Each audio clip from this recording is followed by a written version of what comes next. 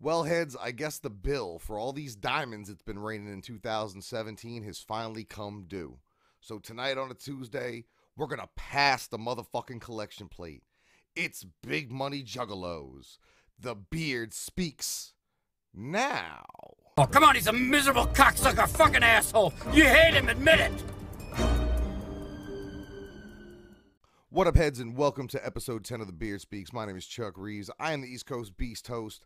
I hope everybody enjoyed episode 9, my long in-depth with ROC. If you haven't checked it out, I'll make sure I link that motherfucker below. I'm real proud of that piece of work, and I just got to say thank you to him and thank you to Magic Ninja and James at Kerosene Media once again for making that shit possible. ROC was just an open book for all my questions. Anybody who saw the interview knows that.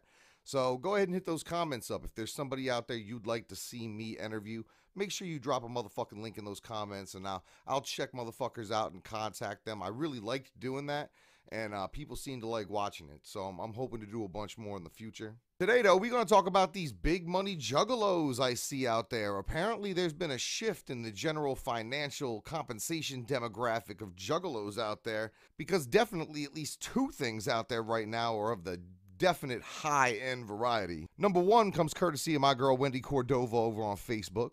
A website called roseandgoodfaith.com started advertising a $770 ICP t-shirt. Now, upon some investigation, roseandgoodfaith.com is a very, very high-end, hipster, vegan, gluten-free, non-GMO, cruelty-free sewing fucking boutique in northern LA.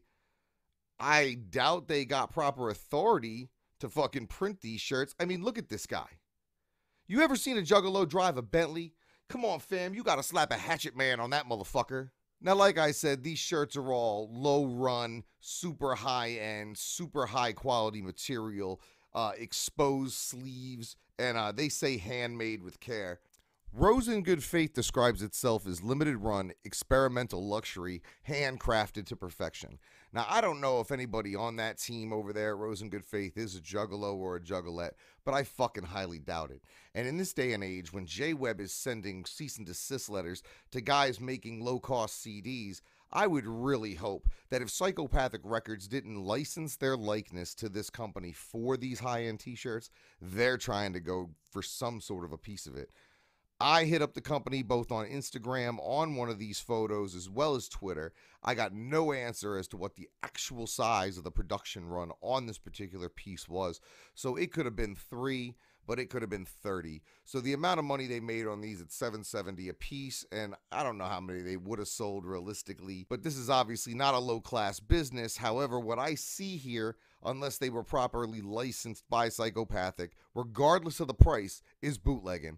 And I know back in the day, Billy Bill would flip over a fucking table, take all your shit, and sell it or fucking give it away to everybody at a show. So I really fucking hope that Rose in Good Faith is getting a phone call or a visit or something from some juggalos or from Rob and Joe Bruce or Billy Bill from the company in some form to try to get this shit rectified, because motherfucking bootlegging is bootlegging regardless of how much you charge for it.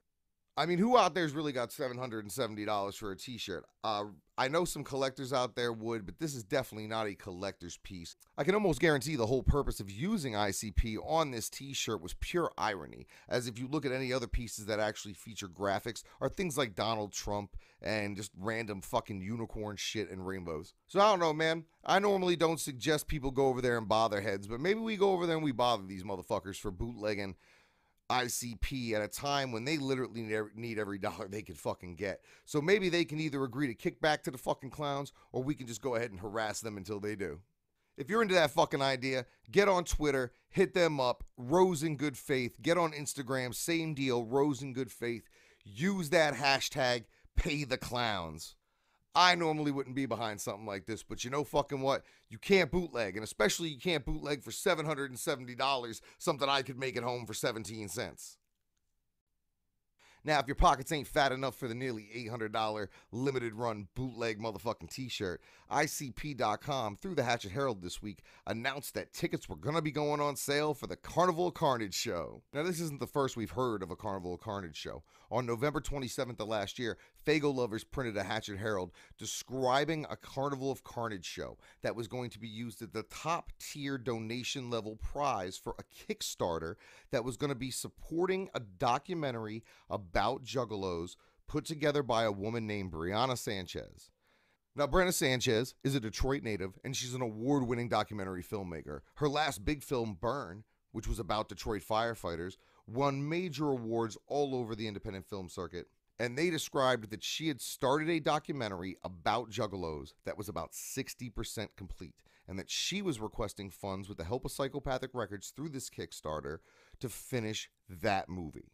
They described that Carnival of Carnage would be performed in its entirety, start to finish, for a very limited number of juggalos, up to 500 people, at a new club in Southwest Detroit where ICP got their start. Now here we are, however many months later, and ICP.com is announcing that the Carnival of Carnage show will be going down with a few slight changes. First of all, this is not part of some Kickstarter campaign. All ticket sales are going through InsaneClownPosse.com, so I would assume directly through the company. The difference between that and a Kickstarter is Kickstarter takes a percentage of all money raised. However, they also guarantee that money raised is used for the purpose at which it was raised. In this case, Psychopathic Records has given anybody any such guarantee. This is what's been advertised. Saturday, August 26, 2017, at the L Club, Southwest Detroit. That's 4114 Verner, right there where they got their fucking start, right in motherfucking Mexican town. Now, like I said before, from previous discussions on the topic, I believe the ticket number is capped at 500 people. The bill is ICP performing Carnival of Carnage in its entirety.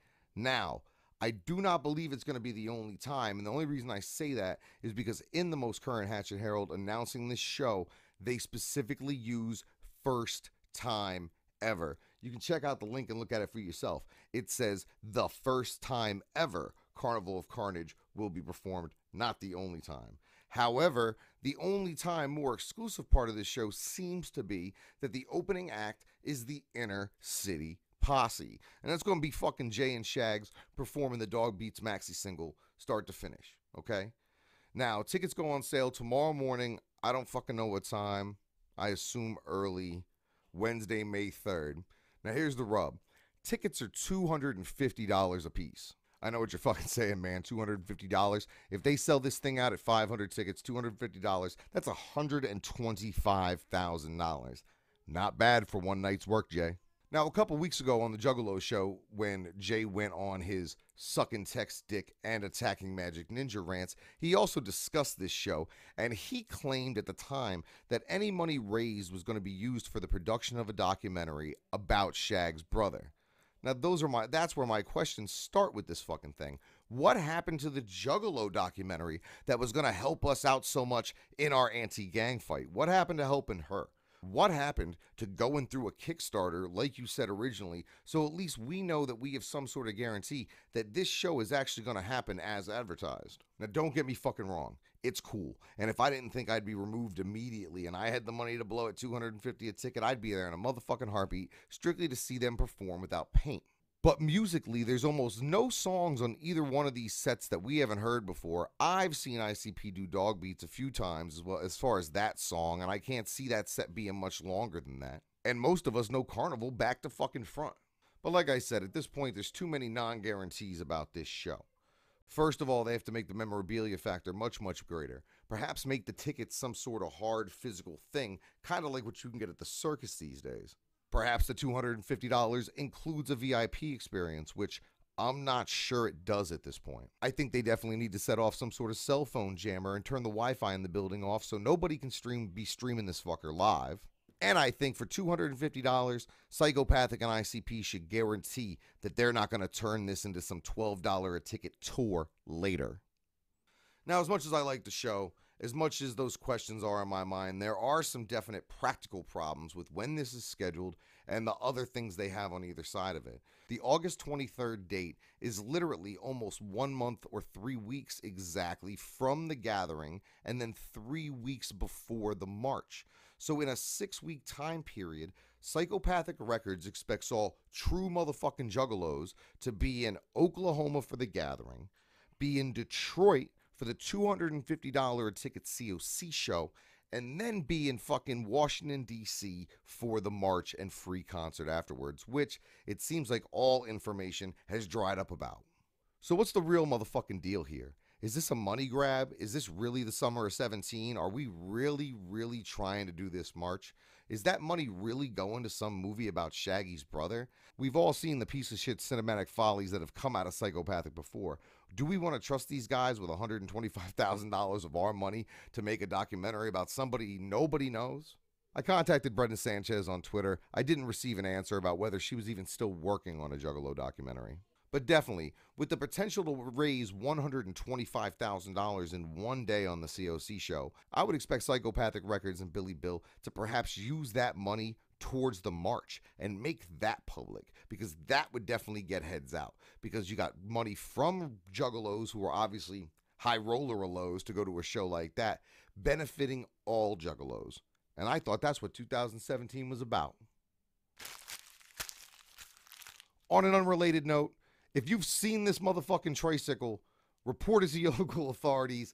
Apparently, the mighty Death Pop trike was stolen from DCG Con. They had a bunch of props out there for people to fuck with. This was one of them. People were riding it around, and somebody rode it all the way back to their fucking crib. So if you see this bike, let the authorities know. I see some fucking Craigslist postings that popped up in various cities. They all seem to have been faked. We're looking for proof of life on this bike, people. So if you've seen it, hit us up.